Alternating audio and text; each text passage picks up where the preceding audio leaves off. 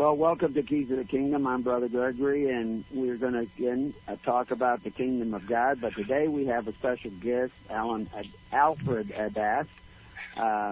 We'll just call him Al. And he's a fairly well-known individual, talks about a lot of different things. I'll let him kind of tell what he's all about when we bring him on the show. We'll have a few announcements towards the end of the show and at the beginning of the next half hour about some of the events coming up. And so you should have your pencil and paper ready if you want to meet with some of the other people on the network. Also, if you want to call in and ask Al some questions, the telephone number is 414-39... Oh, actually, we got a different number now. I guess we're going to use the 724-444. No. Oh, that's not it yet? The one we're using is 559. Okay. 726-1300 is a conference call, and to get on there, use code number 795132. Okay, give that one more time. 559-726-1300. Paul, you there? Yeah, you flipped out for me for a second. You want to try that again? Sure, sorry. 559-726-1300. The code is 795132. And just press *6 when you have a question. Okay, so I'm going to have to keep all these different numbers up to... Okay. Anyway, as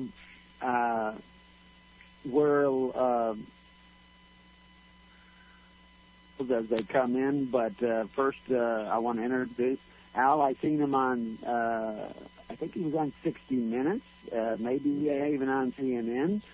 He's been around for a long time. He has his own radio program that is on several times on another station, so I won't mention the name of the station, but it is mentioned on our website where we mention that he's going to be on the call today.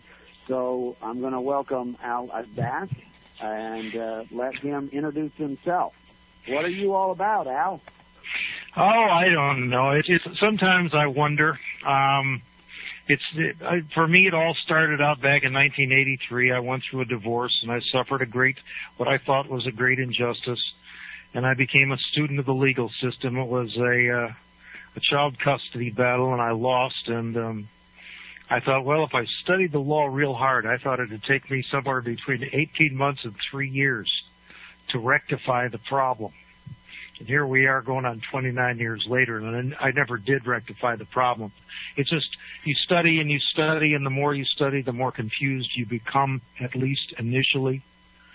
But you learn things over time, and in fact, the big surprise in all is I started studying the law for the purpose of building a better battle axe.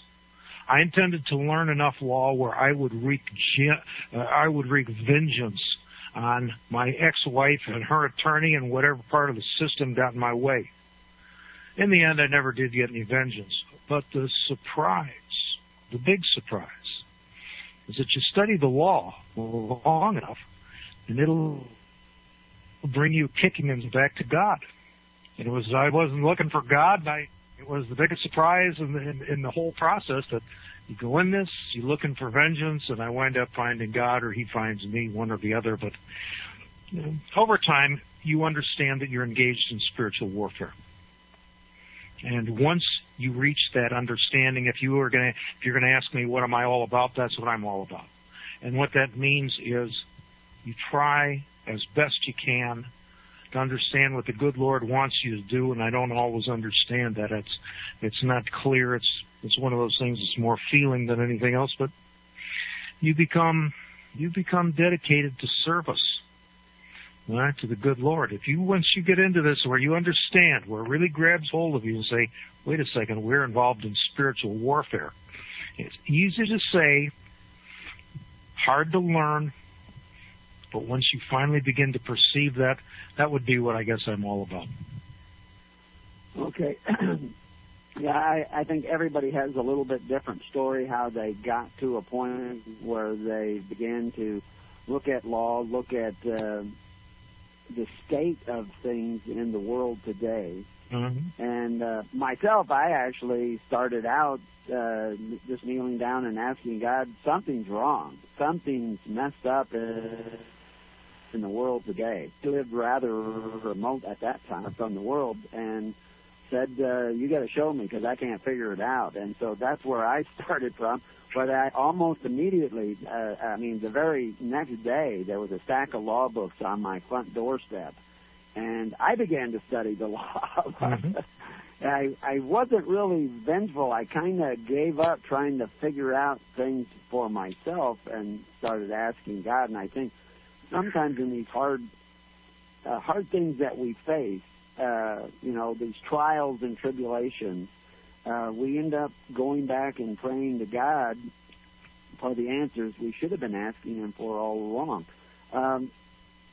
My first discovery of the law was the contractual nature of government, or at least government as I saw it and was experiencing it in those days. I wasn't in trouble with the law.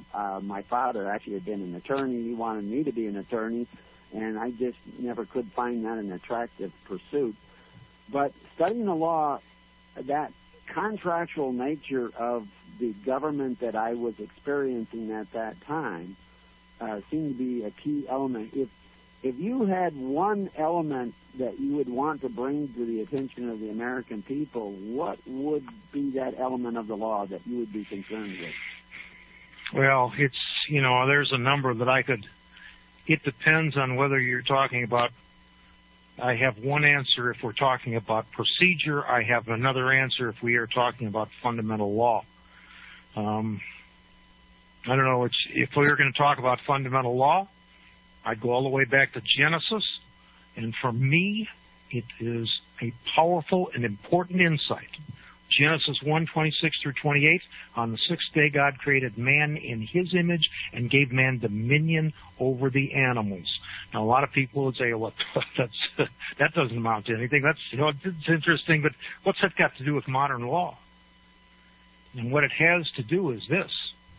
I was sued by the Attorney General of Texas for $25,000 per day. That's $9 million per year. I was the seventh defendant. I was the last of seven defendants. I was added in 2006. The case actually initiated in 2001. Husband, wife, and their corporation were charged by the Attorney General with the manufacture and distribution of a controlled substance. And it wasn't meth or cocaine or heroin, but it was under the same law, essentially, although it was civil, not criminal. But they were the substance they were charged with manufacturing and distributing the controlled substance was colloidal silver, which most of the people in your audience probably understand is an inexpensive antibiotic. It's made of distilled water and silver ions, and it's an effective antibiotic against a significant number of pathogens. Well, the first three defendants, the husband, wife, and their corporation, each one of them was liable for $25,000 apiece per day. They hired an attorney, one of the better law firms in Texas, that paid him $160,000 to defend against the Attorney General of Texas and the Texas Department of State Health Services. And the case, incidentally, was initiated by the FDA in Washington, but the Attorney General of Texas prosecuted on their behalf. The first three defendants spent $160,000 on attorneys, and it drove them into bankruptcy. And the bankruptcy put so much stress on the husband and wife, they were at each other's throats, and they filed for divorce. And eventually, they left Texas for parts unknown. But before they left, they sold some of their assets. They didn't sell their business, but they sold some of their assets to another man in Texas. And he decided he was going to manufacture colloidal silver with his corporation and his trust. And next thing you know, he becomes the next three defendants in this same case. He heard about me and he asked if I could help. I said I'd try. I volunteered to be fiduciary for his trust, and the Attorney General added me as a defendant. I volunteered to be fiduciary for his trust just so I'd have standing to speak in court. I didn't anticipate I would be made a defendant, but I was. Well, now I'm on the hook for $25,000 a day, $9 million a year, which tends to focus your mind a little bit. I read the relevant law, and I have it right here in front of me. The Texas Health and Safety Code, Section 431.002, subsection 14, defines drugs in Texas. And according to the Attorney General in the case I was involved in, said the key to this case lies in determining at law, not as a matter of fact, whether the defendant's colloidal foul products meet the definition of drugs. And they give you the definition of drugs at the Texas level and then also in the federal code. And they're almost identical. The two definitions are virtually identical. And it says drug means articles recognized in the official United States Pharmacopoeia, national formulary, or any supplement to it. Articles designed or intended for use in the diagnosis, cure, mitigation, treatment, or prevention of disease in man or other animals. And I saw that, and the first thing I thought when I saw it, I've told this story, I don't know, probably a couple hundred times in the last 6 years. When I saw the phrase man or other animals, and the first thing I thought is, why, you damn fools. You don't even understand what you're writing. Man or other animals means they deem man to be an animal. All right? If I said a horse or other animals, it makes perfect sense. We know that animals is a large generic class, and horse is one example, one kind of animal that's in that class. If I said cow or cows or other animals, it makes perfect sense. When you say man or other animals, you mean that you are defining man to be an animal. And I thought it was an accident. I thought it was just stupidity when I first saw it.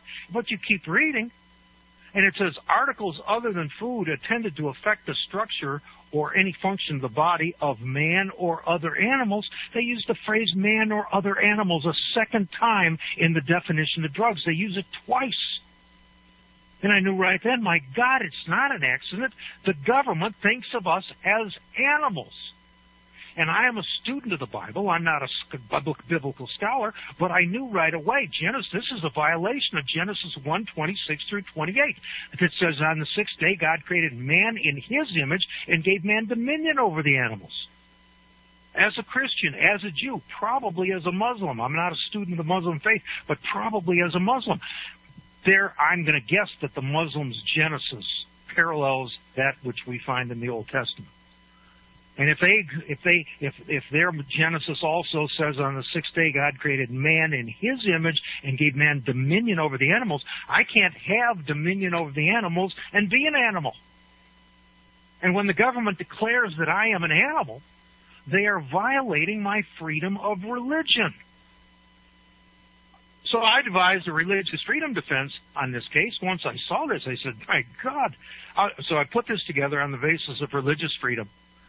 And again, for what it's worth, the definition at the federal level at 21 U.S. United States Code, Section 321, subsection G, subparagraph 1, virtually identical definition, says the same thing. Man or other animals, says it twice in the definition. Both Texas law, federal law, we looked at 5 other states. Those 5 states also have the man or other animals phrase in their definition of drugs. We presume that you'll find it in virtually all of the states. In addition to that, all the states are defining the drug laws in terms of man or other animals, which means they're based on the presumption that you and I are animals. Well, you asked me for what's important for me, Genesis 1:26 through 28. I told them, look, I'm a man made in God's image. I'm endowed by my Creator. I've got a First Amendment, and also Texas. I think it's Article 1, Section 6, religious freedom in the Texas Constitution, but I don't recall clearly. But I have a freedom of religion. You can't impose a religion upon me. We sent this defense. It took me a while to put this together. It didn't fall. It's more complex than it sounds here. But we sent this defense to the Attorney General. We had been receiving certified mail, a nice thick packet, about a half-inch thick. You understand? About every 2 to 6 weeks, we'd been getting certified mail from the Attorney General's office. And it is unnerving to go out to the post, see the postman coming to the door, and they're going to give you another package of certified mail from the Attorney General of Texas because he wants to take you down for $25,000 a day. And you keep getting this stuff. We didn't exactly know what we were doing. We get it. When we put the Religious Freedom Defense together and sent it in to the Attorney General, they went dead silent for 5 months. We'd been getting certified mail every 2 to 6 weeks. We got nothing for 5 months. And then when they came back, John K. Dietz, who was the chief administrative judge, or at least was, I don't know if he still is, the chief administrative judge for Travis County, which is the seat of government in Texas. That's an important position, and he's a brilliant man. He took over the case. And after he talked to us, he tried to scare us a little bit at one hearing. And then he said, I'm going to do something I've virtually never done before. I'm going to bring you guys back into my chambers and see if we can negotiate a settlement on this case. Well, they spent another 5 months trying to settle the case. And then we had 2 hearings on jurisdiction, and then they simply dropped the case. In 2007 was the last time we heard from them. They had invested 6 years and nearly $500,000 in pretrial investigation and pretrial hearings. And they just dropped the case because a pro se came up and said, wait a second, I'm a man made in God's image. And the reason is because the insight, in my opinion, I don't know what they thought, I can only speculate, but understanding that the definition of drugs presumes the people to be animals is politically explosive. The whole war on drugs initiated by President Nixon back in 1971 is based on a definition of drugs that presumes the people to be animals rather than men and women made in God's image, and also with our Declaration of Independence endowed by their Creator with certain unalienable rights. The drug war laid the foundation for much of the modern police state.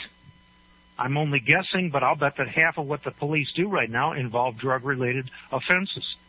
And all of these drug-related offenses are based on a definition of drugs that presumes the people to be animals in violation of their freedom of religion.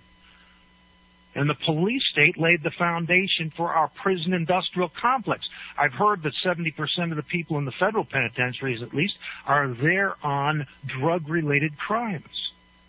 And this enormous edifice of millions of tons of steel and concrete go into these prisons, and the police state and the war on drugs. This is all perched on a little bitty definition of drugs that presumes the people to be animals, and every bit of it can be toppled if this thing goes to court. We did some research on this, and we looked back. The earliest evidence was the 1906 Pure Food and Drug Act. 1906, and you folks can look this up, and it's in Section 6 of the 1906 Pure Food and Drug Act. You put 1906 Pure Food and Drug Act into your Google it, and it'll take you. You'll find the law, and look down for Section 6, and you'll see that they define both food and drugs in terms of man or other animals. It means the government has been regarding the people as nothing but livestock for over a century. And to the best of my knowledge, I'm certainly the first layman to read the law and understand what it means. And there are virtually no attorneys who understand what it means. Or if they do, they don't say anything about it. Well,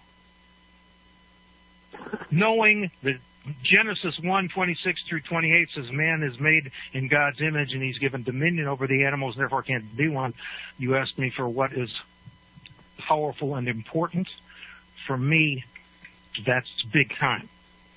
When you can walk out from under a threatened lawsuit by the Attorney General of Texas for $9 million a year, okay, by referencing the Bible, that's pretty important, fundamental. One thought that occurred to me while you were talking about this was a conversation I had with a census taker. I haven't been counted in the census for decades and decades and decades. They actually don't even ask me for information anymore when they come by. They usually ask me for information about the empty houses near us. But they never ask me for anything anymore. But one of the things in the last census taker that was here, I was talking to him, and I pointed out that you're just counting livestock. And she looked at me stunned, and then she says, "Is that why my paycheck comes from the agricultural department?" Yep. And I said, well, I didn't know that's where it came from, but that surely is a hint as to what they're up to. I mean, they call us human resources. Yep. What does that tell you? And they actually have a new term that's even more damning than human resource. I can't remember what it is. I heard it from a postal employee. No, it's taxpayer probably, or voter or something like that. Oh, it's even worse than that. It's even more damning than human resource. He calls it taxpayer. This is basically what you can go to an outfit called genocidewatch.org. Okay. And they have a document up there. You have to do a little fishing. They have us up on the tabs. They have one that says genocide. There's probably about 10 tabs at the top, and one says genocide. You look in it, you'll find a document entitled The 8 Stages of Genocide. The third stage of genocide is dehumanization. One group denies the humanity of the other group. Members of it are equated with animals, vermin, insects, or diseases. This is the first thing they do when the Hutus decide to chop up the Tutsis. They say those Tutsis are nothing but animals, because if they're animals, you can kill them all. Not just the combatants. You can go after the women, the children, the elderly, kill them all. You exterminate them like a hive of wasps if they are nothing but animals. During World War II, one of the first things the Nazis did at the beginning of the war was pass laws to declare the Jews to be Untermenschen, meaning subhuman, under men, subhuman, effectively animals. If they're animals, you can kill them all. You can kill the women, kill the children, kill them all. This is an act of genocide, and this is no joke. This isn't a stretch. The government, according to the terms of Genocide Watch, they have been committing acts of dehumanization against the American people for over a century. That is persistent genocide committed against the American people by their own government. Here's the problem. Who can prosecute anyone for genocide in this country? I've looked at the genocide laws, and it's my understanding that the only entity that can allege genocide is the federal government. In theory, I can't charge genocide. I can see it. I know that's what they're doing. But the government has passed laws that no, only the almighty government can declare whether charge somebody with genocide or not. Why? Because the government is committing genocide. And they don't want to take a chance on being charged with it by someone like me, for example. I mean, you can prove this in court. And again, these are the kinds of arguments where the government sees this coming and they have to get out of the way. This is politically explosive. The government, everybody listening to this program understands that the government has thought of us and treated us as animals for a considerable period of time. But nobody's expected, I certainly never expected to see it in law. We found something like 23 separate instances in federal law, Texas law, rules, regulations that applied directly in our case where they deemed the people to be animals. We're going to have to come back in just a minute. We're coming up on a break. When we get back, we'll open the lines for phone calls, and we'll see you on the other side.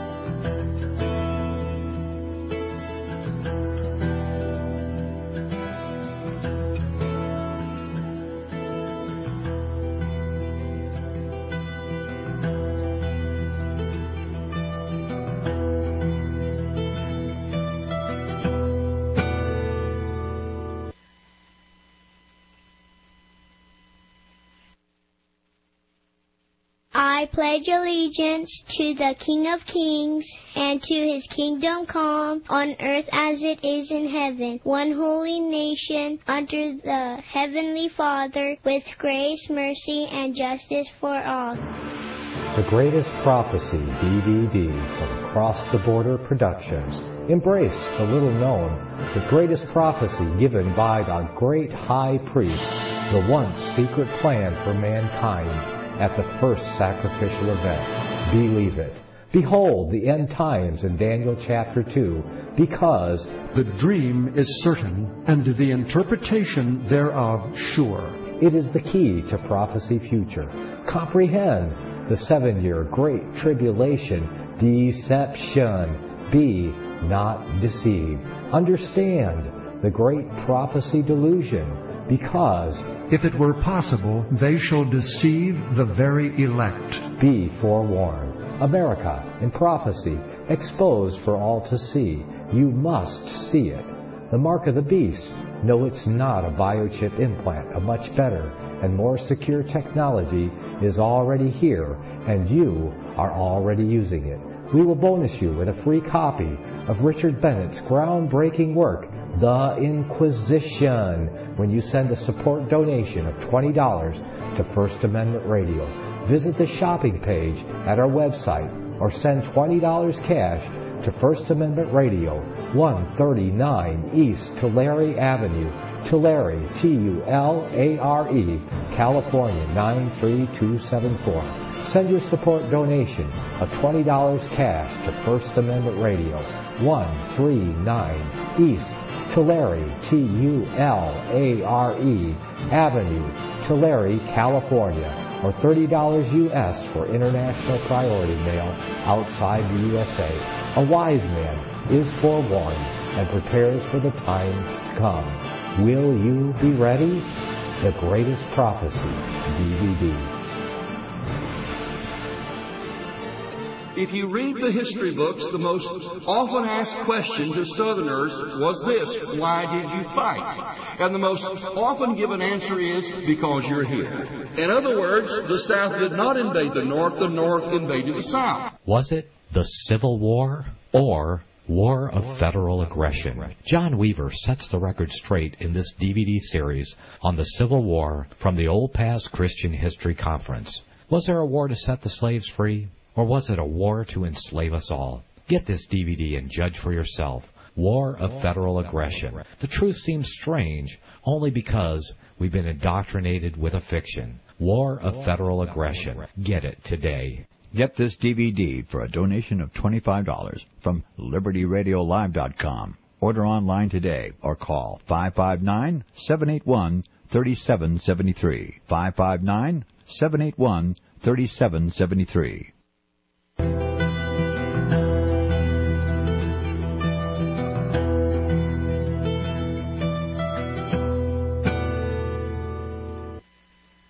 Welcome back to Keys of the Kingdom. I'm Brother Gregory, and we're talking with Alfred Adask, who's been talking about things like genocide and what a man is and what an animal is.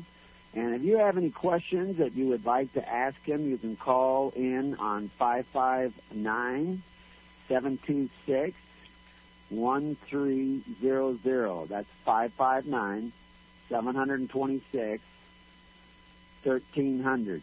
And then you enter in the code 795-132. And push star 6, and Paul will take your call. Alfred, we've been talking about when I originally asked you what you thought was the most important, and you said if we're talking about law and procedural or fundamental law. And of course, that right there, you're already designating what you thought was the most important, because fundamental law was where you went. Yeah. So that's, to me, that was really important, understanding the difference between things like statutes and ordinances and fundamental law, what that fundamental law is. And over the years, I found a lot of people who want to be free, they look at the government, they see it as oppressive, they see it as kind of Canaanite or like Cain himself, overbearing. And they want to be free of that, but they don't want to take the responsibility of Abel and the responsibility of Seth, and Noah, and Abraham, who was following after the ways of God. They just want to be free of the tyrants of the world, and I find that as a major stumbling block and a lot of effort that's being extruded out there. What would your comments be along those lines?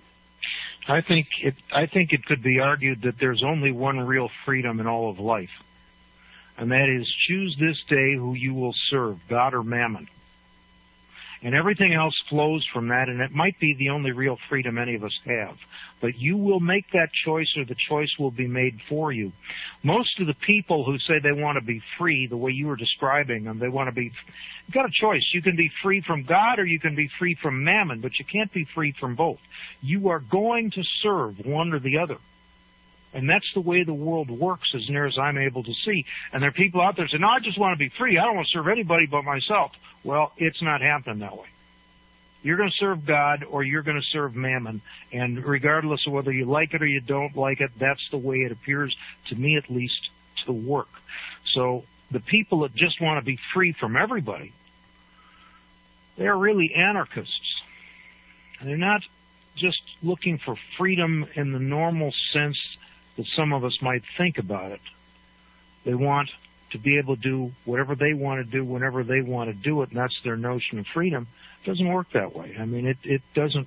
That's anarchy. It's not the kind of freedom where my right to throw my fist ends at the beginning of your nose. I can throw my fist all day, but as soon as I hit somebody in the nose, I got a problem. You're not free to do that. So the choice is, who are you going to serve? And it's not an easy choice. There are, this is a situation. You want to serve the good Lord, fine, but don't imagine it's going to be just a little cakewalk. There is a price to be paid. You want to serve mammon, fine. Go ahead and serve mammon. But you better hope there's no God, because you're going to have some splaining to do in the next life when they say, what the heck were you doing down there? Serving mammon, serving the government, serving the secular system. One of the things that we constantly quote here is some of the directives of Jesus Christ, which most churches they never even mention. Many pastors don't even know that Christ said these things. When he talks about the weightier matters, he listed them as law, judgment, mercy, and faith. And I can't even find hardly a pastor who knows that list of what Jesus called the weightier matters. But one of the things Jesus said is we were not to be like the governments of the Gentiles. And the word Gentiles there was ethnos, which simply means other nations.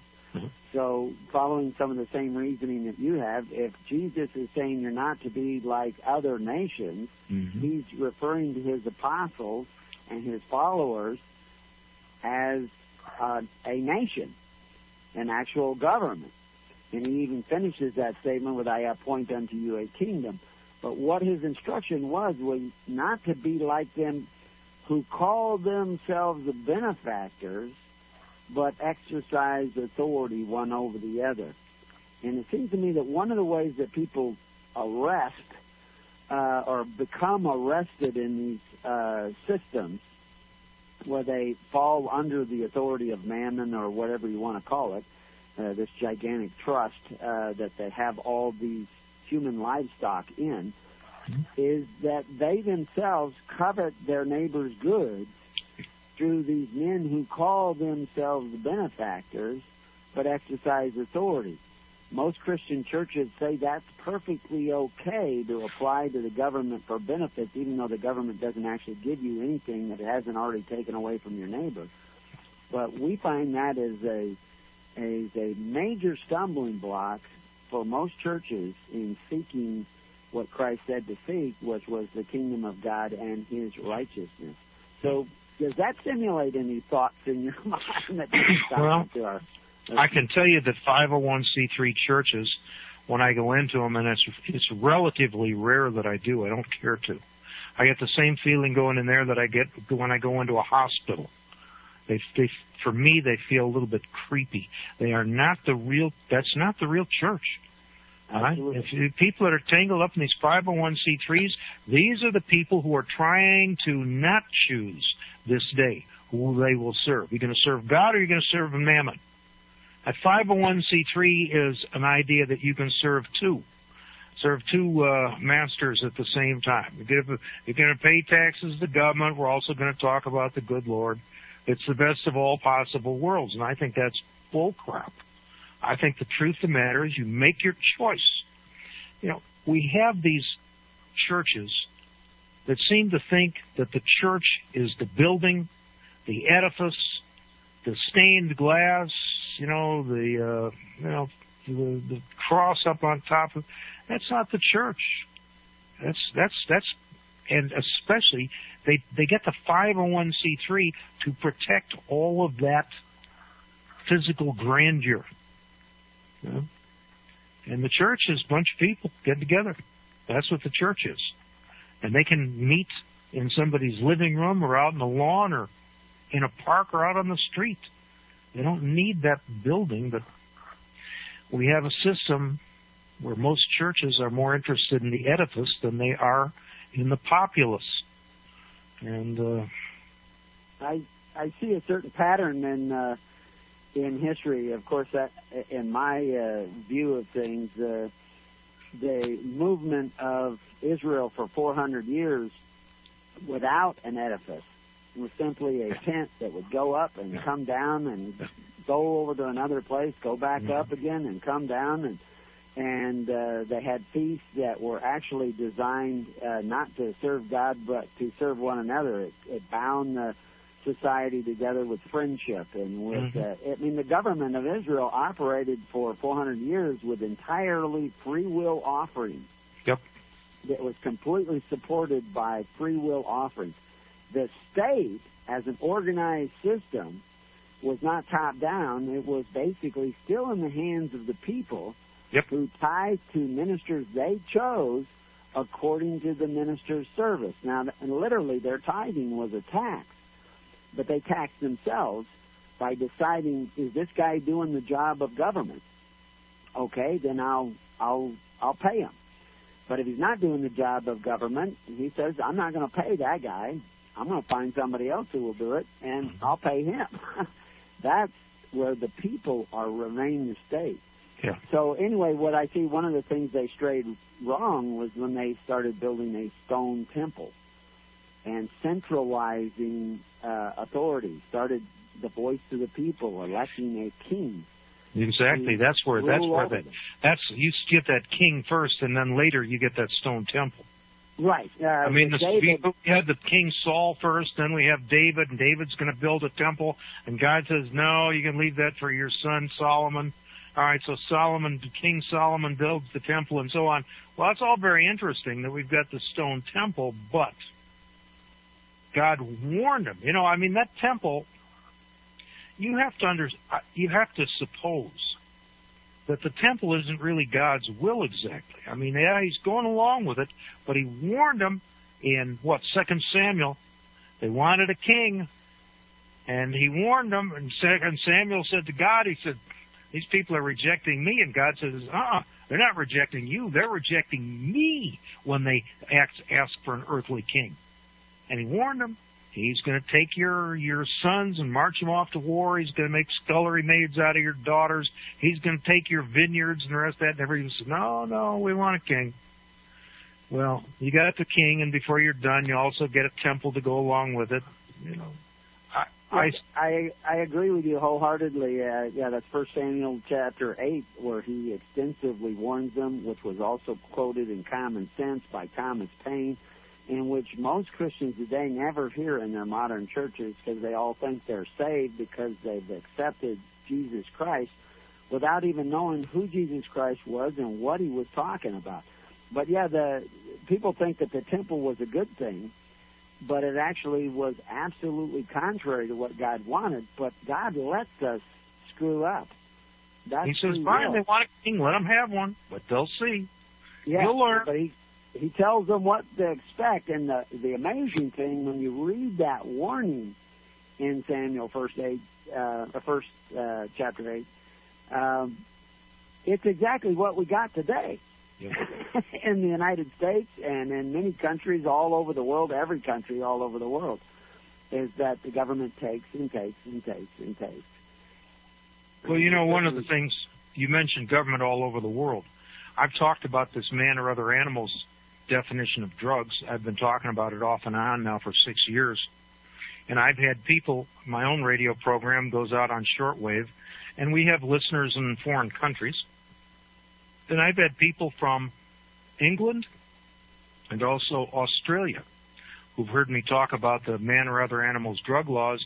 They read the relevant laws, the definitions of drugs for English law and Australian law, and they found the same thing.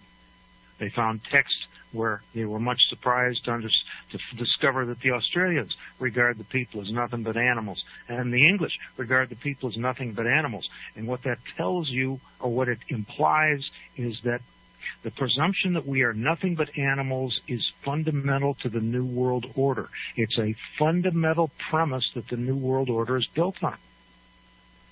Now, it's dangerous to everybody. You can look at Genesis 9:6, and it explains why you can't kill a man. Why is it wrong to murder a man? And the answer is because he's made in God's image.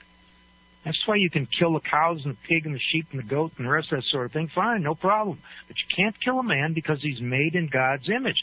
If you walk away from that and you accept the argument that you are nothing but an animal, and you are encouraged to accept that argument by the theory of evolution, government they're teaching people, you're nothing but animals. You're evolved. What's that mean? You're nothing but a damn primate. You are not a man made in God's image. If you are a creature that is evolved, you are evolved from lower forms of life, and you are not a man made in God's image. And if you will accept that, if you'll accept that description for yourself, then guess what? The government can treat you just like a chicken on the Tyson poultry processing plant. And crowd you in as tight as they want, cut your little beak off, and harvest you as soon as you've put on the optimal amount of pounds. I mean, this is a big, big issue. This is not small stuff. This isn't an oddity. This is powerful. If I'm not a man made in God's image, I have no hope in this life, and government can do anything they want to me. On the other hand, if I am a man made in God's image and endowed by my Creator with certain unalienable rights as per the Declaration of Independence, now I'm an individual sovereign, and the government is my servant rather than my master. And it goes to, who are you? The idea that the government is our servant, if this government is now operating iniquitously, in other words, actually a product of Cain's philosophy, which I think that's actually what we're dealing with. There's always only been two forms. Cain. Cain. Cain formed the first city-state. Yep. And I believe that he made the people of that city-state human resources, and that he created a system very much like we did, same as Nimrod. Nimrod was a mighty provider instead of the Lord. That's actually the better translation. He hunted men by offering them benefits, and the greatest destroyers of liberty is the givers of gifts, gratuities, and benefits, and by offering them benefits at the expense of their neighbor, they get them right off committing a sin against God's law, which is coveting their neighbor's goods. And so they bring people into their Babylonic systems by getting the people to operate in this covetous fashion. And then who are these people going to cry out? I mean, several times in the Bible they warn you, go and cry out to the gods which you have chosen, because the God will not hear you in that day. So that's right. I think these systems are predicated on getting you to sin against God, sin against that nature that you were originally made in, that image that you were originally made in, and they remake you. So if that's can I say that Nimrod's government, Babylon government, is my servant? Or should I stand farther back and say, that I serve only God and you don't have any jurisdiction? I was curious about the statement you made about 2 other meetings on jurisdictional issues, but I don't want to get off the subject of what I was saying, but I was curious as to what jurisdictional issue you were bringing up, if it was simply a technical one, or are we dealing with this idea of 2 kingdoms, God's kingdom and all the others, which are basically Canaanite, Cain kingdoms, Babylonic kingdoms. Could I claim those kingdoms my servant? I wouldn't want to necessarily do that. Can you? No, I wouldn't think so. I wouldn't think, no. Within the way this country was set up, it goes to the concept of sovereignty. And from the time of Saul forward in the Western world, it was presumed that a king was sovereign because the king received his rights from God. The king had the divine right of kings, particularly in the Holy Roman Empire. We had one sovereign in the nation of France, and one sovereign in the nation of Spain, and one sovereign in the nation of England. And the sovereign was the one guy who received his rights directly from God. That's what made him sovereign. All else were subjects because they did not get their rights from God. That was the fundamental premise behind sovereignty in the Western world. The man who got to be king or queen went through a coronation ceremony. It was performed in a church. They gave you a crown that was supposed to emulate the corona that you see around the heads of the saints and the apostles in the medieval paintings. It was the symbol that this guy is God's man. And all the rest of you are subjects, and you all have to pay attention to what the sovereign does because he gets his rights from God. When our Declaration of Independence came in 1776, year of our Lord, the founders wrote, and they said, we hold these truths to be self-evident, that all men are created equal, that they are endowed by their Creator with certain unalienable rights. We are all equally endowed by our Creator with certain unalienable rights. These unalienable rights, in my opinion, correspond to the divine right of kings. We're certainly given these rights flow from God, our Creator. And with that statement, they elevated all of the people back to the status of sovereigns over the government. Prior to that, there had been only one sovereign, the king, and below him you had the earthly king, and below him you had the earthly government, and below them you had the people. But when they declared all of the people got their rights, had an endowment from God, they elevated all of the people to individual sovereigns, and they completely changed the law form. Under the Declaration of Independence, we got God number 1, we the people number 2 as individual sovereigns, and government number 3. In that law form, the government is at the bottom of the pecking order. The government is our servant, not our master. Over in England, they had God number 1, king number 2, government number 3, people number 4. The people were below the government because they didn't get their rights. The government was the servant of the earthly king. The people were below the government. Government was their master. Why? They didn't get their rights from God. Very few people appreciate the extraordinary impact of the Declaration of Independence. I've told people for, a considerable amount of time, it's, in my opinion, the high watermark of the Protestant Reformation. It's not just a political document. It is a profoundly spiritual document, and it moves all of the people back. The last time we saw anything similar to the law form that was initiated by the Declaration of Independence was the era of judges in the Old Testament, where everyone was under the law, at least everyone in the Hebrew nation, all of the Israelites, were directly under God. They didn't have a king. Later on, we went from judges to kings, a different law form. Now we have one man gets his rights from God, everybody else is subject. This is why, good Lord, when he says they're not rejecting you, Samuel, they're rejecting me. They wanted out from under God. They didn't want him breathing down their neck all the time, so they said, look, we're going to appoint you to be God's number 1 man, Greg. You can be king. Let God breathe down your neck all the time. The rest of us will go out and do whatever we please. They rejected God. In any case, our country started out by trying to restore that fundamental idea, at least in my opinion, and over time our government has worked mightily to strip us of our memory of the fundamental spiritual foundation this country was built on, strip us of our understanding of how vitally important it is But you don't just sit back and say, oh, I believe in the theory of evolution. Well, great. Now that you believe in the theory of evolution, the government can do anything it wants to you. You are nothing but livestock. The only shot you have at liberty, the only shot you have at any kind of freedom is you've got to be a man made in God's image and endowed by your Creator with certain unalienable rights. If you're there, fine. Now you got something.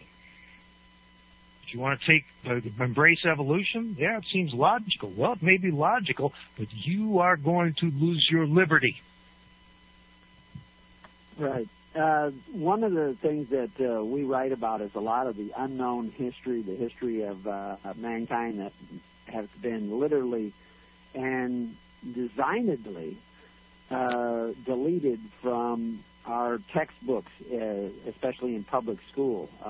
And we began writing about that here because of the fact that we homeschooled our kids and discovered that in our collection of school books that there was massive amounts of information that is simply not put in modern textbooks. And somewhere along the line, and we also report on where this all began to take place, they started deleting that. And one of the things that we point out is that Jesus Christ was actually a secular king of a government recognized by the Roman Empire, and that those who became Christians were literally opting out of the Roman social security system and the Israel or Judean social security system called Corban. And they were these free individuals, these natural individuals that were returning to God as king. Christ was the only king that restored individuals back to their original status as free souls under God. And this was the conflict. This was where the persecution came from, jealousy. And that for almost 1,000 years throughout Europe, you can find evidence where men challenged by men attempting to become king would be told they all say they are king, and that is their sovereignty. But we're going to have to finish this idea on the other side of the break because we only have a few more seconds. But we'll return to Keys of the Kingdom after these words.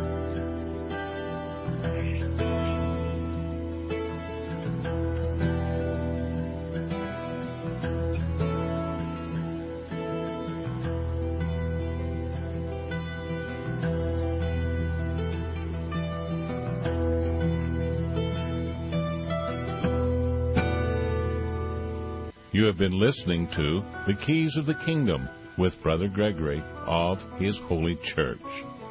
For more information on the educational ministry provided by His Holy Church and Brother Gregory, including services, counseling, lectures, books, and other audio materials, please write to His Church at Summer Lake, Box 10, Summer Lake, Oregon, 97640.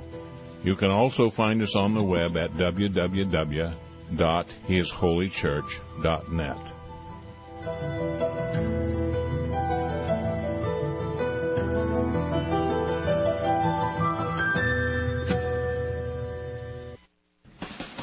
If you'd like to get a copy of this program, you may subscribe at LibertyRadioLive.com for only $45 a month. And you'll receive an MP3 CD weekly of all the First Amendment Rights Media Group programs. As a bonus, we'll send you a password for our audio archives online. That's a $15 value.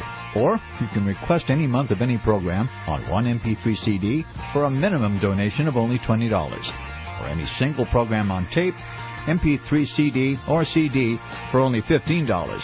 You can do all this online at LibertyRadioLive.com. Just follow the instructions to make a donation or subscribe. Don't do Internet? Then call 559-781-3773, 559-781-3773, and we'll be honored to help you. Thank you from all of us here at the First Amendment Rights Media Group.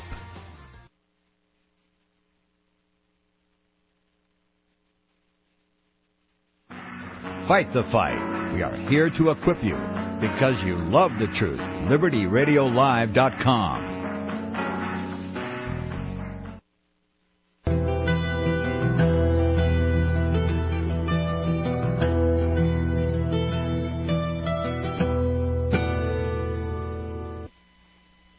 welcome back to Keys of the Kingdom. My guest today is Alfred Adask, and we've been talking about a number of subjects. He's a prolific speaker and given me a great break from having to fill all this airtime by my lonesome.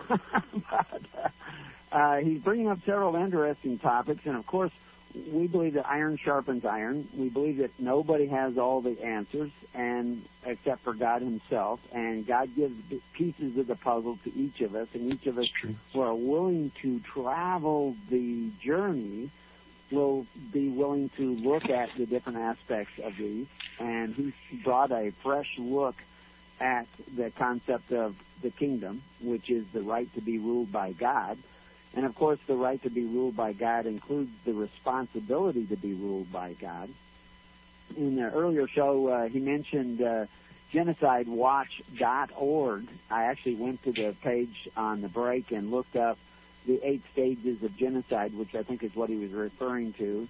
And, of course, I think I'll end up talking more about that on the show this afternoon that should have been this morning. That's been moved to 11:30 Pacific time on Blog Talk, which we will fill out the rest of our statements on Paul, apostate or apostle. And so if you want to listen to that, we'll record it and we'll pass it on to the rest of the network. Also, don't forget we have a Missouri gathering coming up here the end of April.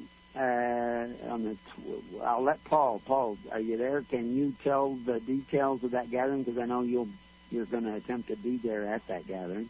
Yeah, it starts this Friday, April 20. Is it the 20th? Yeah, 20th is this Friday in northeastern Missouri, Lake of the Oaks. And, of course, the nitty-gritty details are available on the network. And get in touch with your local contact minister, and you'll learn all about it. But it starts this Friday, Saturday, and Sunday it wraps up.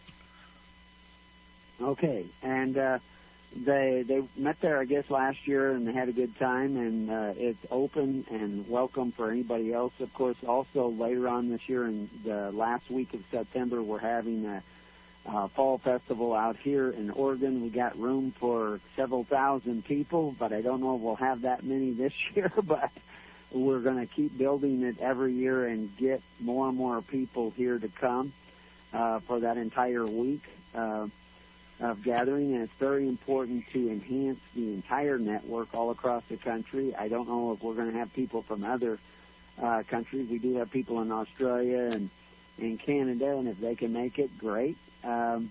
We will have at least one Englishman there, and anybody else who wants to come. And more information is found at hisholychurch.org.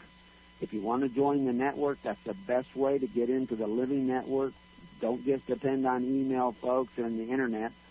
Get into the living network, and you do that by connecting with the little guy with the net at the top of the page and joining your local network and picking a contact point, a contact minister, and he will start putting you in connection with other people in your area. It's all based on geography and doing it yourself. So with those announcements out of the way, we're going to go back to our guest. And I mentioned that website. You can go see those 8 things: classification, symbolization, dehumanization, organization, all these different elements of the 8 steps to genocide. And if you're reading them, you'll start seeing that that's exactly what people want you to do, is to go those 8 steps to genocide and to go along very comfortably. Back to what we were talking about before the break, this idea of the I have a lot more faith and interest in the Declaration of Independence than I do in the actual Constitution of the United States. We have a book, Contracts, Covenants, and Constitution, that kind of brings the Constitution in light of the Bible, that there were some serious errors in there. Many of the early Americans thought there were serious errors. Most of the people were in opposition to it, but it really didn't have too much to do with the average citizen. I mean, the first election, or the second election of president, only pulled 13,000 voters out of the entire country. it really didn't have much to do with the average guy, because the average guy was down there on the road governing himself, taking care of his neighbor, taking care of the needs of his community, and were linked together through a network of people that actually had a common interest. What I see in history is that after Christ, all across Europe, there were free people. There were people trying to be kings. The Roman Empire was in its declining state. It was falling apart at the seams, as well as rotten in the core. And there were other governments that were based on individual responsibility, individual freedom, where the state was back in the hands of the individual people, and that history has simply been deleted. But that was a product of the gospel of Jesus Christ and people's willingness to understand and take back the responsibility of being the government of God, not ruling over their brothers, not exercising authority, not making men servants, being servants to righteousness. And then came the Inquisition, the rise of kings all over, and that divine right of king that Alfred was talking about. I apologize for keep saying Alan for some reason or other. I'm not very good at names, but I'm working on it.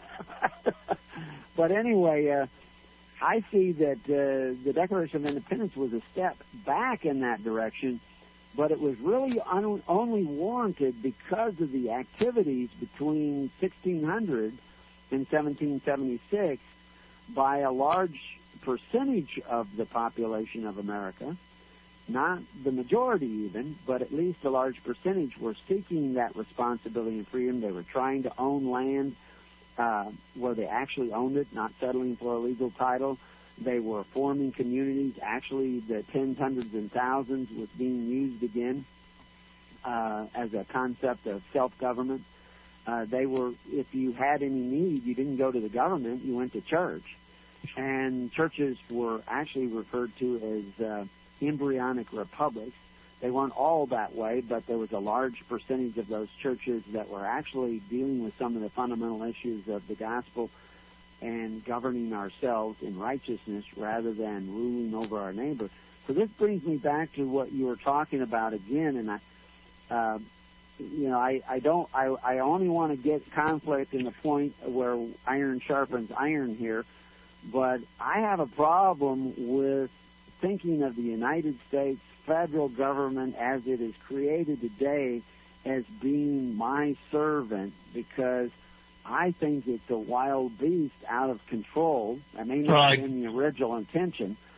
But anyway, I'm rich for doing this, so you have a chance to respond in a way that clarifies your own position to our listeners. The Declaration of Independence, it says we hold these truths to be self-evident, that all men are created equal, that they're endowed by their Creator with certain unalienable rights, that among them are life, liberty, that among these are life, liberty, and the pursuit of happiness. That's the second sentence in the Declaration of Independence. It's the single most radical statement in Western political history in at least 2,000 years. There's nothing to rival it. Marx had nothing on the Declaration of Independence. This is big stuff, and they don't ever even teach it to children in grade school, high school, college. Nobody understands what it really means. No one gets, or very few people understand the significance.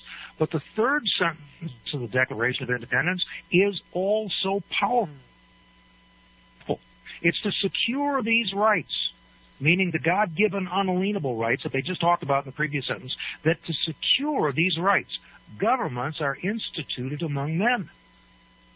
They are telling us that the purpose of government, as envisioned by the Founding Fathers, was to secure to every man, woman, and even unborn child their God-given unalienable rights. That was the prime directive, and it meant it was the foundation for calling this the land of the free.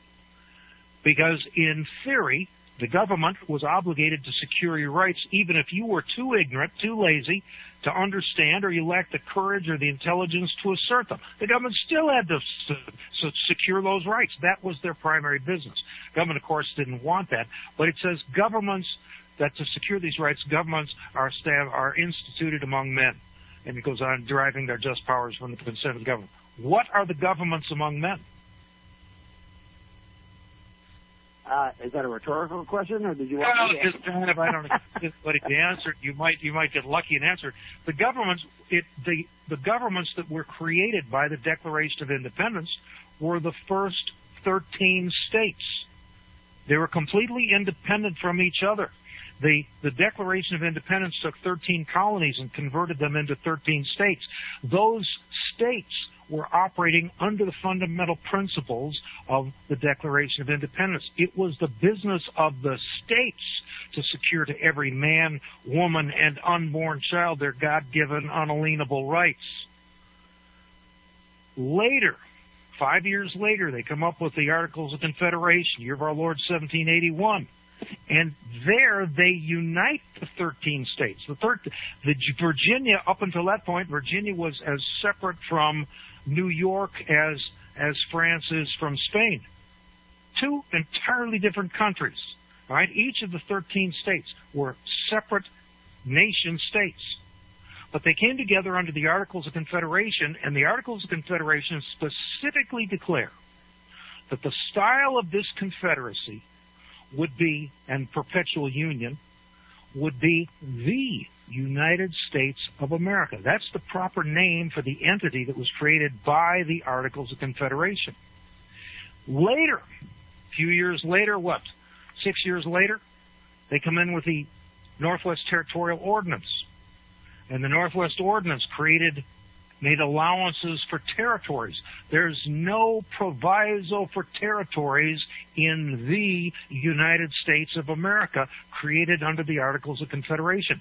There's no proviso for Washington, D.C. in the United States of America created under the Articles of Confederation. But they wanted to get a bigger constitution going, a stronger constitution. They had to do something about the territories. Virginia owned the land or claimed the land all the way from the western boundary of what is Virginia today all the way on up to the Great Lakes. And Virginia ceded that and said, all right, we'll give that, that won't be part of Virginia anymore. That won't be part of the state. What we'll do is we'll donate that territory to the federal government. And the Northwest Ordinance made proviso for the territory. And then they came in with Constitution of the United States. They created a different entity. It didn't replace the existing entity. It didn't replace the United States of America, but it is a different entity. It was there to serve the United States of America, and you can see some trace of that in the preamble of the Constitution, which says, we the people of the United States, and they mean the several United States, in order to form a more perfect union. They're referencing the union that was created in the Articles of Confederation. Establish justice, ensure domestic tranquility, provide for the common defense, promote the general welfare, secure the blessings of liberty. They point out that liberty is a blessing. It flows from God. It's not man-made. To ourselves and our posterity to ordain and establish this Constitution for the United States of America. Some people think that it says Constitution for the United States of America is the proper name of the document. The proper name of the document is the Constitution of the United States. But the beneficiary of the document was the United States of America. The federal Constitution of the United States, was intended to serve the states of the Union in the United States of America. I'm probably getting you pretty confused on this, but here's where I'm going with this. Let's see if I can get to the punchline on this. The United States of America did not include any territories, didn't include Washington, D.C. Washington, D.C. is in the United States, but it's not in the United States of America. The territories are in the United States, but they're not in the United States of America. And now I have lost my point. There was something I was trying to get to, and you talk long enough, and you not only confuse your audience, you confuse yourself. Well, one of the things that you said, and maybe this will jog you back into the track you were taking, is that you were talking about the Articles of Confederation forming this other union. Right. Here's where I'm going. I got it now. Here's where we're going. The governments that are obligated to secure your God-given unalienable rights were the ones created by the states, created by the Declaration of Independence. But when you look to the Constitution of the United States under Article 7, it says the ratification of the conventions of the United States shall be sufficient for the establishment of this Constitution between the states so ratifying the same. There is at least a chance that language, the federal government is not between the people. It's between the states. It was up to the state governments to secure our God-given unalienable rights. I don't know that it was ever the responsibility of the federal government to secure our God-given unalienable rights, although that position's compromised by the Bill of Rights. They added this in, but it was essentially saying, don't you mess with these rights, don't you mess with these rights. It didn't say they had to do it. It was up to the states to secure our God-given unalienable rights, and it's not at all clear that the federal government was ever among men. It was between states. So is that true, or is it just, a certain amount of sophistry? I'm not sure. Well, that's exactly what we point out in the book Contracts, Covenants, and Constitution, is that the Constitution of the United States was an agreement between the states. There was debates at the time that they shouldn't even put the words "we the people." And from our point of view, we the people actually, when it was first signed, only included those men who signed. They had no power to sign for anybody else other than themselves. They weren't delegated with that kind of authority. But they brought that Constitution to the states for ratification. And in the book, Contracts, Covenants, and Constitutions, which we refer to as CCC to shorten it up, we point out that Clark's Summary of U.S. American Law states that the states before and after the Constitution were as, quote, as foreign to each other as Mexico is to Canada. So even the Articles of Confederation were simply like a treaty, an agreement between these governments to operate according to the Articles of Confederation, which were rather weak, but in principle they were trying to maintain the sovereignty of the individual states. One of the stipulations in the Articles of Confederation is that nothing could change in those Articles of Confederation. No further union between states could take place without unanimous consent. And this is why Clark also comes to the conclusion that the Constitution of the United States was not legally ratified, because it implemented it and actually coerced some of the states into agreeing to it before they had unanimous consent. But it, again, didn't have anything really to do with the individual, I'll use the word citizen here, in the states, because it was an agreement between the states. It was never put to a popular vote. It is agreed by most historians that most Americans were in opposition to it. Certainly men like Patrick Henry was in opposition to it. But it came about just the same, and it was an agreement with somebody that created this external entity called the United States federal government, at least that's what we call it today, that was out in this, eventually in this 10 square miles called Washington, D.C. But really where I want to go with this is, what is the nature of that government that are instituted? We can institute all kinds of governments. Which government is truly following according to the plan of God? And we use the term pure republic to no, we don't. define that. No, I don't agree with the pure republic. When I say we, I'm saying us here. So we use this term, we define it. And a pure republic is not an indirect democracy. A pure republic is based on the concept of republic originally, which is removed from most of our school books, which comes from the Latin idiom libera res publica, which means free from things public, which means you are back in that place where you have those unalienable rights, uninfringed by any government, and the power of the state, the power of the imperium, as the Romans would call it, is not in the hands of an individual or a senate or a congress, but in the hand of each individual. And you are in this natural state. It's through the social contract that we abandon this state of nature under the nature of God and the God of nature, the creation, God, and that's what we want to avoid, is that social contract that decreases our status as those free souls under God. And we believe that Christ actually was offering that to those who would profess Christ, which is why they were kicked out of the system of Corban of the Pharisees, and that Pentecost was a second Exodus. And we detailed this out. I'm kind of throwing this out to you to get your comments on it, but now I'll give you the stage so that you can make comments on what I just said. Well, the way I understand the term republic is a republic is simply a system of government where anyone can participate in government.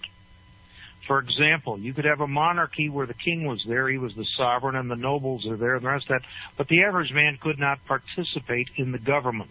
He could not be an officer, he couldn't even be an employee. Average guy just couldn't get into that situation.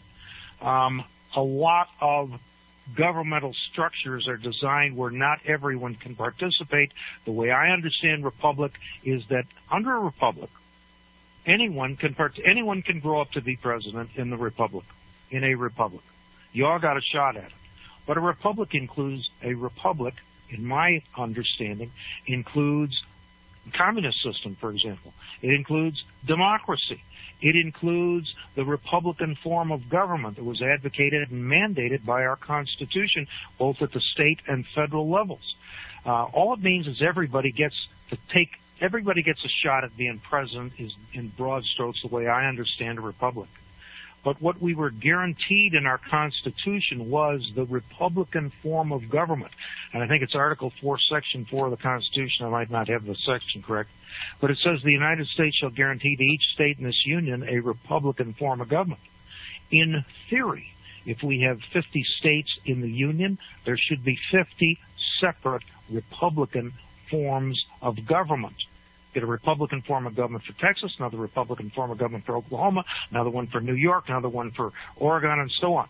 Each state must have the Republican form of government. That's not the same as a republic, and it's the kind of thing that is extremely deceptive. It's subtle. It's the sort of thing that, in my opinion, has to be understood.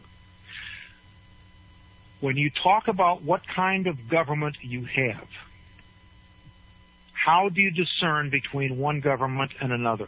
One form of government between a monarchy and an aristocracy and a democracy and a Republican form of government. What is the difference? How do you discern between which is which? And the answer is, who holds sovereign power? In a monarchy, one man holds sovereign power. That's why it's a monarchy. In an aristocracy, an elite group holds sovereign power. It's called an and therefore called an aristocracy. All else are subjects. In a democracy, we the people are sovereign. In the Republican form of government, we the people are sovereign. And that's where you get into your second question.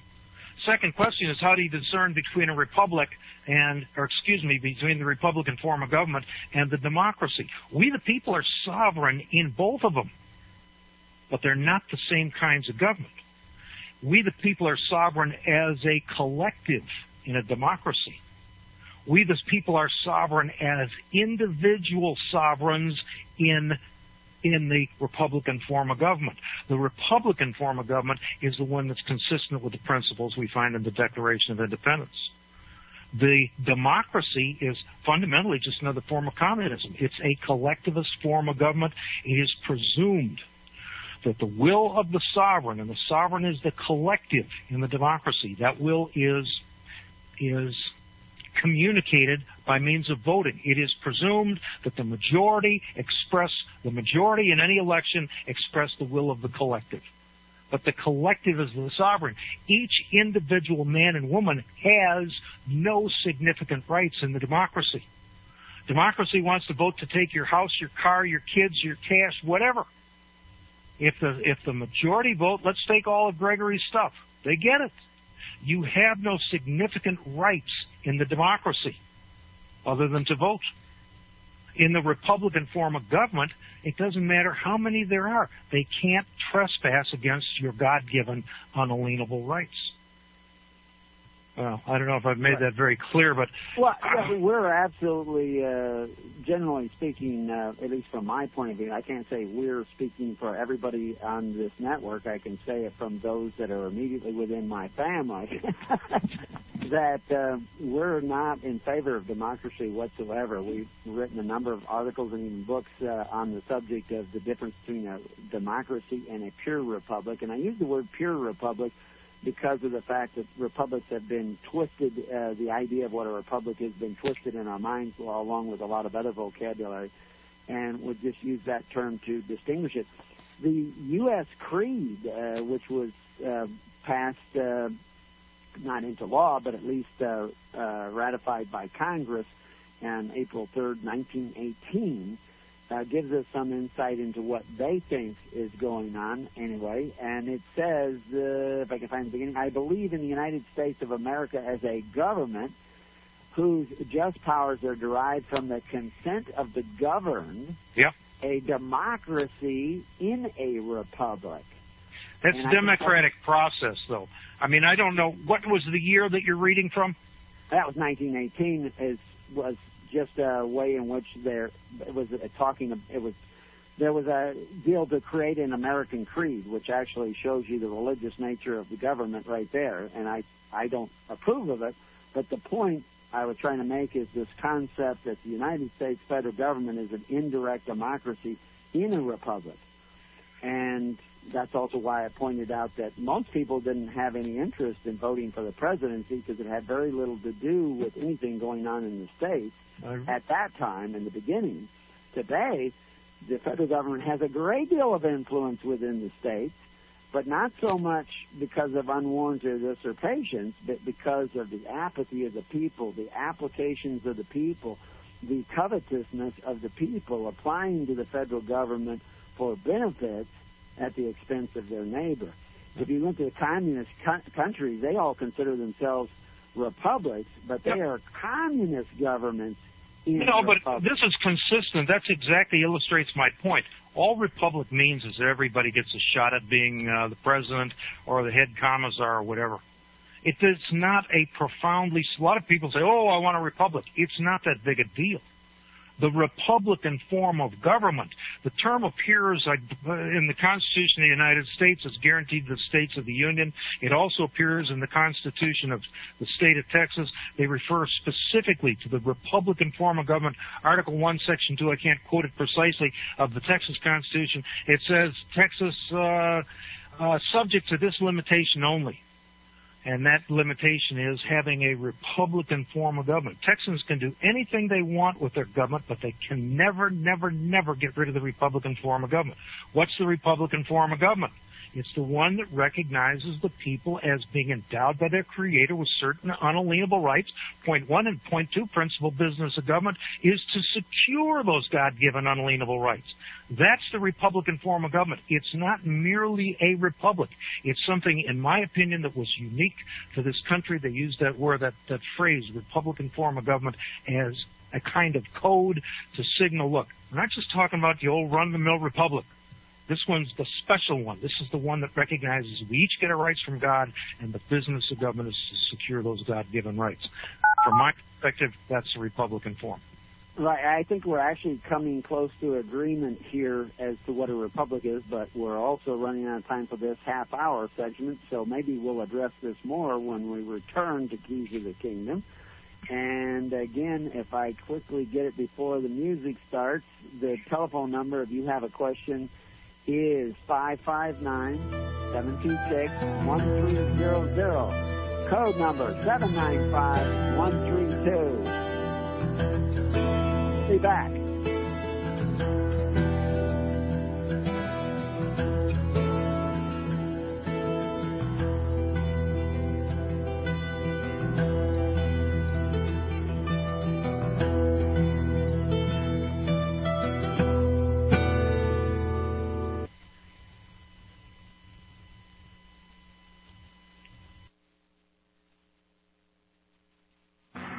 Fight the fight. We are here to equip you. Because you love the truth, LibertyRadioLive.com.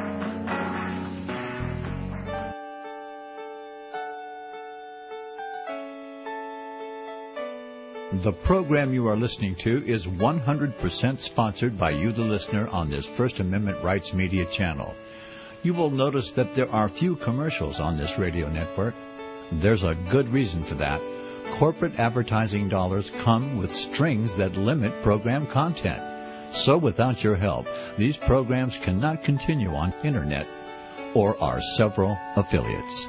If you benefit by the educational law programs, we ask you to give. If you are admonished or nurtured by the Bible and ministry programs, we ask you to give. If some voice a cause that you are passionate about, we ask you to give. If you believe in any of these, we ask you to support them as you would a missionary on a continual basis, as if giving a tithe for missionary radio.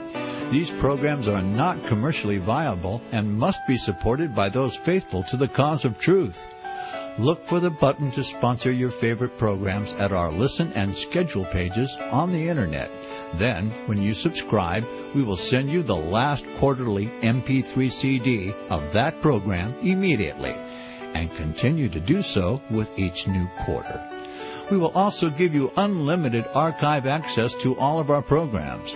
We're asking you to give much less than a tithe, so that you may also send support directly to a particular program host, cause, and anywhere else the Spirit may lead you.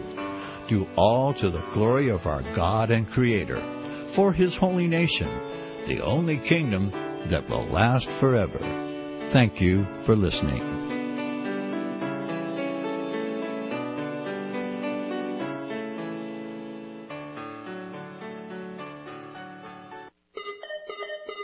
Now listen to me.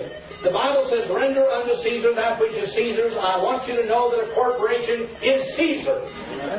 Government takeover of the church. This DVD is the most powerful tool we have for waking up those asleep in the pews. The Scripture calls for His people to come out of her. The corporate church is the apostate church, the whore that rides the beast. Make copies and give them away to your corporate church friends and loved ones. The truth will make them free. They will watch the DVD, Government Takeover of the Church. Who will tell them if not you? Get this DVD for a donation of $25 from LibertyRadioLive.com. Order online today or call 559-781-3773. Now listen to me.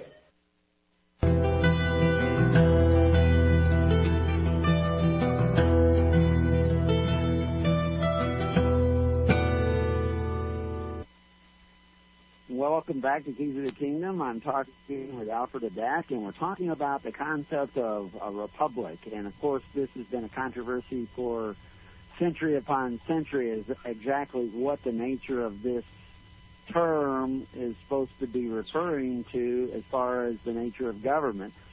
And since I am a firm believer that history repeats itself, I went back and took a look at a quote that we have in the book Higher Liberty, which is explaining what Paul was really talking about when he said what they accused him of saying in Romans 13, which is actually the opposite of what he was saying in most cases.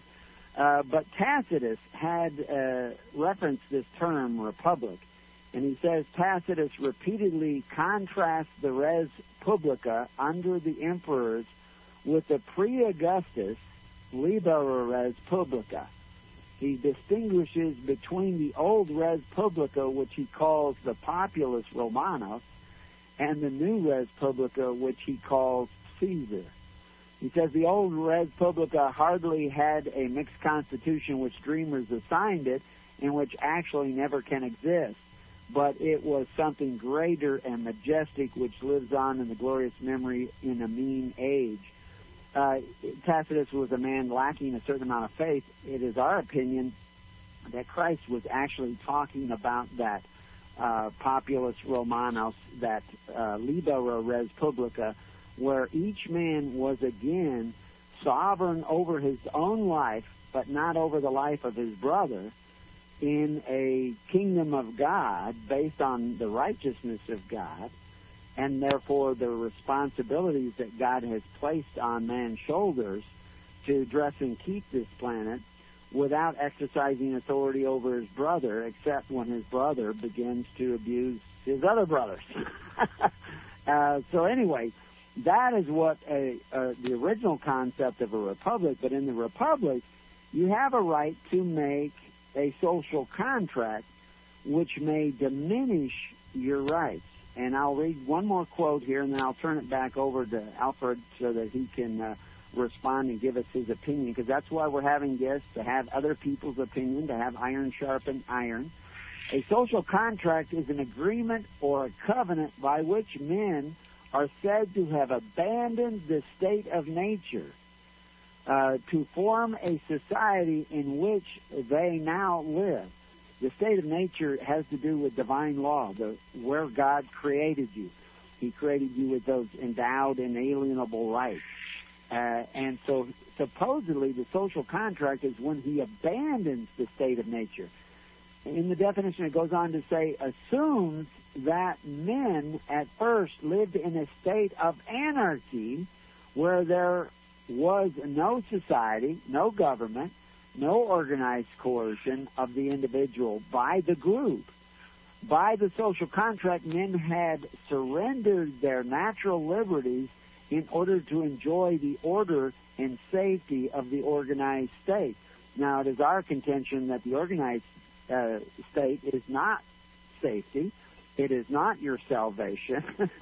That your real salvation is to organize yourself in righteousness with your brothers, like John was saying, and John the Baptist was saying, and Christ was saying, that you need to bind yourself together in a process of faith, hope, and charity, where you take care of the needs of your society. Religion is defined as how you take care of the needy of your society, the truly needy, and not giving them just blanket charity, but charity that really helps them, which sometimes is no charity at all.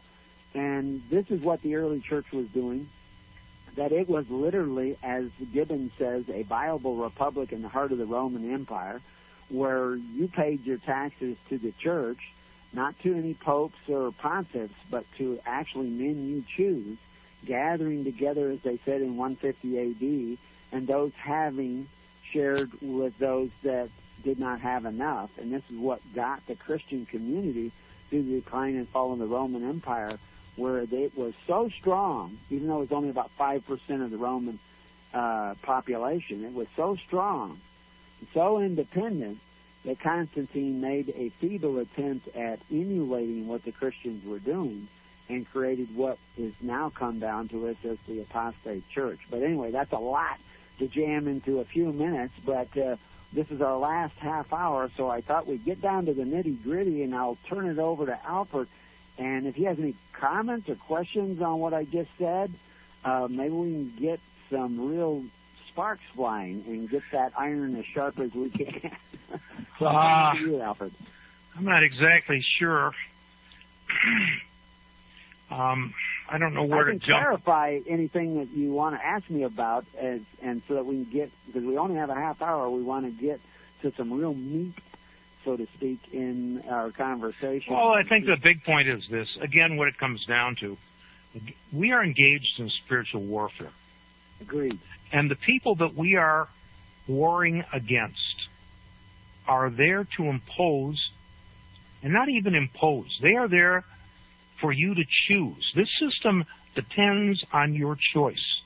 And that, for me, is evidence of a certain amount of satanic influence. And here's why I say that. None of us will go because Satan came up behind us and put a gun to our head and said, you better start marching into hell or I'm going to blow your brains out. We will go to hell if we're going because we have chosen to go. By our lives and our choices, we will have said, well, yeah, I don't mind going to hell. I don't mind being damned. Now, people will sit back and say, well, I never made that choice. Well, you did if you didn't recognize there was a choice to be made. It'll be made for you. But what point I'm trying to make is Satan can't compel you into this alternative system. You've got to choose to go into it. And he wants that because he wants you to choose to turn your back on God. When I talked in the beginning of the program about being sued by the Attorney General of the state of Texas. Again, $25,000 a day, $9 million a year. We stopped them with a religious freedom defense. They'd invested 6 years and $500,000 in that case, and they simply dropped it rather than confront our defense in front of a jury. This is evidence that the system that's there is consensual. It presumes your consent, all right? If you can manifest that you don't consent, and if you can that you are following, you're making your claim on rights that flow from the Bible, if you are astute, all right, it's not easily done. But if you do, they will say, yeah, buddy, we recognize that. Even the Satanists will come forward and say, yeah, all right, fine, if you're taking your claim on God and the Christ, fine, get out of here. Now, that sounds fantastic even to me, and yet I've seen it happen. And it's simply more evidence this is spiritual warfare. It's not just, we are used to seeing the idea that the police officers are going to come out there with their guns and their clubs and their tasers and the rest of it and just beat the hell out of people or whatever and compel them to obey. And there's some truth to that. But the heart of this system is consent. And you are presumed to have consented to go into an alternative system that's not the Republican form of government. You are presumed to have consented to a democracy. How do you get out?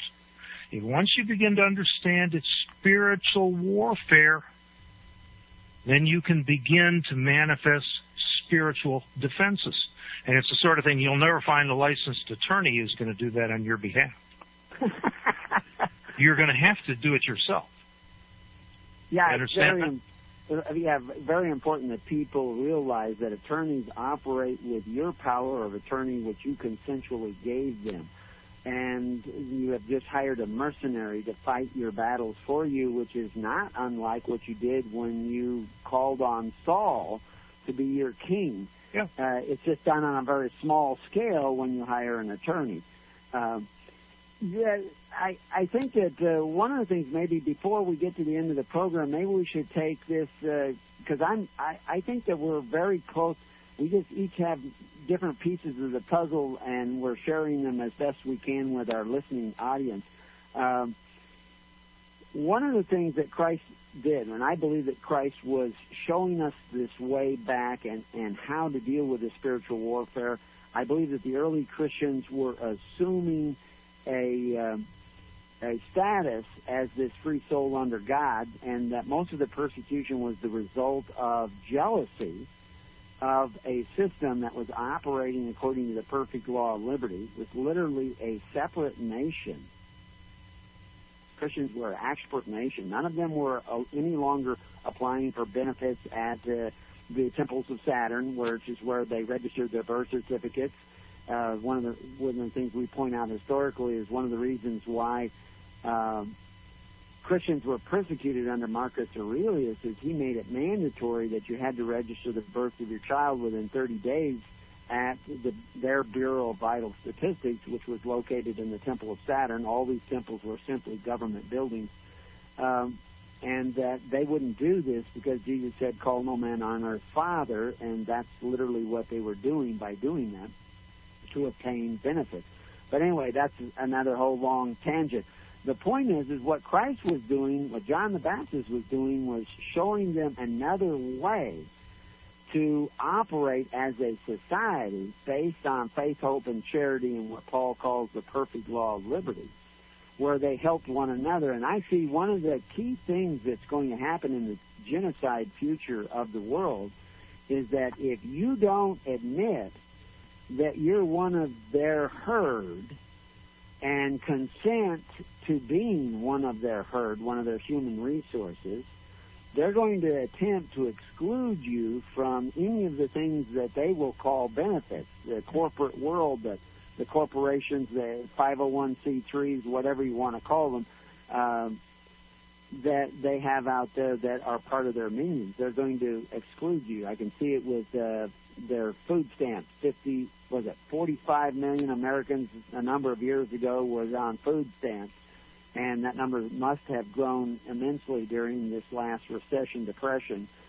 And soon it will be that if you want to buy a loaf of bread in one of their stores and you don't have one of those cards, it could cost you $10, $20 at a runaway rate of inflation. So what people need to do is start doing what the early church did, is gathering together, binding themselves not with social contracts, but with faith, hope, and charity, and trust, and those sort of things that were part of the early church, or they're going to find themselves between a rock and a hard place. But they have to be motivated out of that desire for righteousness, not out of fear of what may be coming around the corner. So with that, I'm going to turn it back over to Alfred and say, what do you think about that? Is there any kind of network that you guys are putting together? Or no, I haven't been putting any sort of a network together per se. I'm not associated with any networks per se, and the rest of that, I mean, I talk on the radio, and if people, if they can make any sense out of what I'm saying, and it rings their bell, and they want to, it helps in their own life, well, that's fine with me. I don't know, but I don't have a network per se. Right. Yeah. Now, and we didn't for a long time. I've been talking about this. Originally, I can't even remember how many years. It must be 20, 25 years now that. I wrote the book Covenants of the Gods, and then wrote the book Thy Kingdom Comes, and addressed Romans 13 and higher liberty.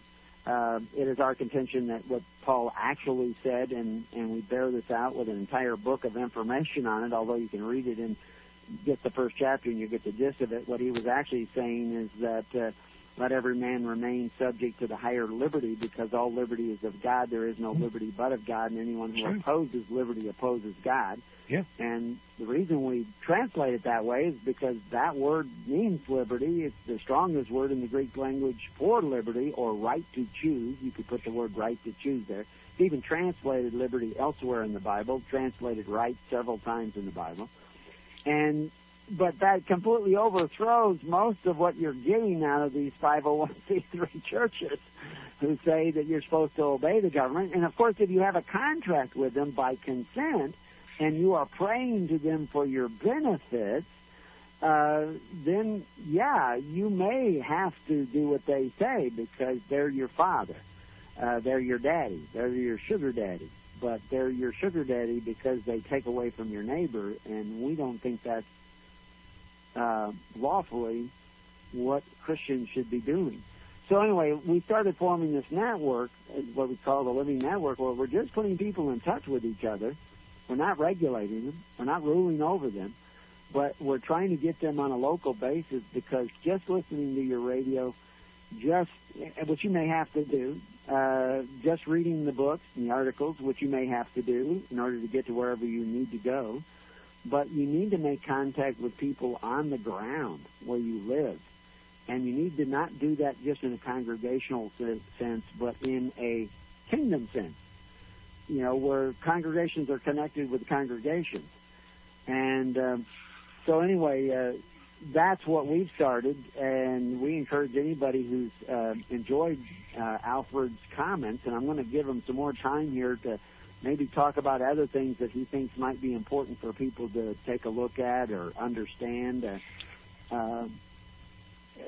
But anyway, I encourage everybody to join that network, get involved with that network on a local basis, and make connections with other people that are beginning to wake up to the spiritual reality that we have become human resources. I think one of the things you mentioned was Satan doesn't march anybody into hell at the point of a gun.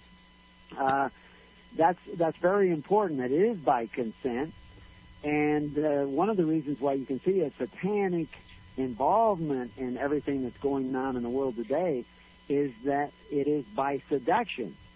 It is by alluring you to become involved with activities that are clearly in opposition to the fundamental laws that God has passed down in the Koran, in the Light by Buddha, in any of these things, of this idea of coveting your neighbor's goods, exercising authority over your neighbor, making your neighbor the beast of the fields, rather than your brother. And even if your neighbor doesn't want to go along with the righteousness of God, you have a responsibility to defend your neighbor, but you don't have a right to oppress your neighbor, even the stranger in your midst, for your benefit especially. And so, anyway, that's why we're forming this network and trying to get people to come together. Whether they come together or not, that's not important to us as it is to them. But to us, it's important that we do what God is putting on our hearts, and that's what He's been putting on our hearts. But I'm going to, because you've been such a great guest, and I think you've opened up a lot of thinking for a lot of people, I want to give you a little bit more time in this last half hour to, I know you've talked about gold and silver a lot. I only listened to one little program of yours in order to prepare for this, because I don't get any time to listen to the radio. I talk on it more than I listen. But are there other things that you would recommend people take a look at and to maybe help waken them up to starting this path to righteousness themselves? And I'll turn it over to you. And I'm not putting you on the spot, but I think you can probably fill some airtime again. So, yeah, I'm able to fill in a few minutes from time to time.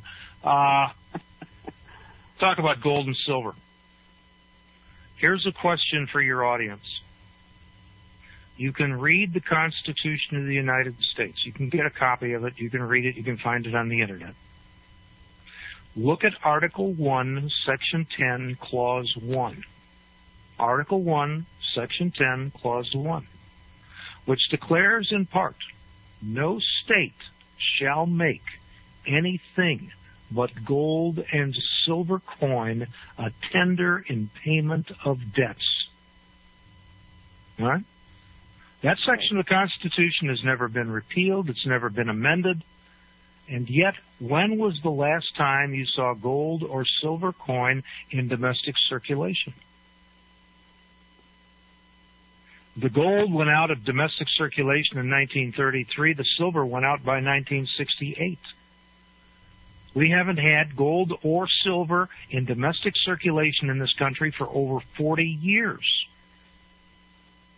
And yet, what passed for state government continues to function. They apply fines. They apply taxes. They charge fees. And they do it in a monetary system other than gold and silver. Now, one of two things has to be true. Either, and note, and this is an important section of the Constitution, it says no state shall make anything but gold and silver coin a tender in payment of debt. It does not say the federal government can't do it. It does not say no territory can do it. It does not say Washington, D.C. can't make anything but gold and silver coin. The only entities that can't make anything but gold and silver coin a tender in payment of debt are the states of the Union. What happens to the states of the Union if they remove the gold and silver coin? And the answer is they either continue to function as states of the Union, but they are acting unconstitutionally every time they touch a form of currency other than gold and silver coin, and that's all your fines and penalties and taxes and fees and so on. Or what passes for state government today is something other than a state of the Union. It is my contention that when they took the gold out and then they took the silver out, they did it to render the states of the Union insolvent. These are the entities that are the governments among men. These are the ones that are obligated to secure your God-given unalienable rights. And insofar as we are functioning with Federal Reserve notes, right, it becomes prima facie evidence that you're not acting within a state of the Union. And if you're not, there's nobody there to secure your God-given unalienable rights. Now, you may be able to do it on your own if you're skillful, but historically, they had to do it whether you knew what they were or not. That was at least the foundation, that was the presumption that this country was built on. My point is, it's not an accident that they've taken the gold and silver away. It's not just economics. It was intended, in my opinion, to render the governments of the states of the Union insolvent. They're not functioning, in my opinion. And when you see somebody who says, "Oh, I work for the state of Texas," I am inclined to say, "The heck you do." If you're not getting paid in gold and silver, you're working for something else. And this is an important question, because if you're not really the government of the State of the Union, where do you get any authority over me? Right. Huh? This is history again repeating itself. One of the things I pointed out to people time and time again at the time of Christ, a sack of wheat was 6 denarii, which is equivalent to about 6 dimes. By Diocletian, it was 120,000 denarii for the same sack of wheat. And this was because Nero and subsequent emperors took all the silver out of the Roman silver coin. And they were doing that after Christ in the beginning of the first century church. And when I was a kid, you could buy a loaf of bread for a dime, and now it takes a whole lot of notes to buy a loaf of bread, and it's bound to increase. The reality is... Oh, when I was a kid, you could buy a dime for a dime, and now if you want to buy a silver dime, it'll probably cost you $3.50. Right, absolutely. And I agree that part of that was to make the states impotent, but also to make the people impotent, because you cannot pay a debt with a note. No, I understand. And so there's so many layers to this. But again, if we're going to look at solutions in the last few minutes, of course, education is part of that solution, knowing what the problem actually is. And the problem is actually spiritual. But Christ didn't come just in spirit. He came in spirit and truth. He was showing us a way that we could come together. And another little quote that we are very fond of here is that we have to learn to stand alone as individuals, but together, and bind ourselves not by contract again, but by that faith, hope, and charity, by that love of neighbor. Love my neighbor's rights as much as I love my own. And that's where we started at, is the people who want to be free but don't care about anybody else's freedom but their own. But anyway, we're at the end of the show. I want to thank Alfred Adask, who has his own radio program too, for being here. Thanks, Alfred. Thanks, Paul. And peace be upon everybody's house. Thank you, Gregory. Thanks, Al. Thank you. Talk to you another time. Thank you, Paul. God bless. Bye.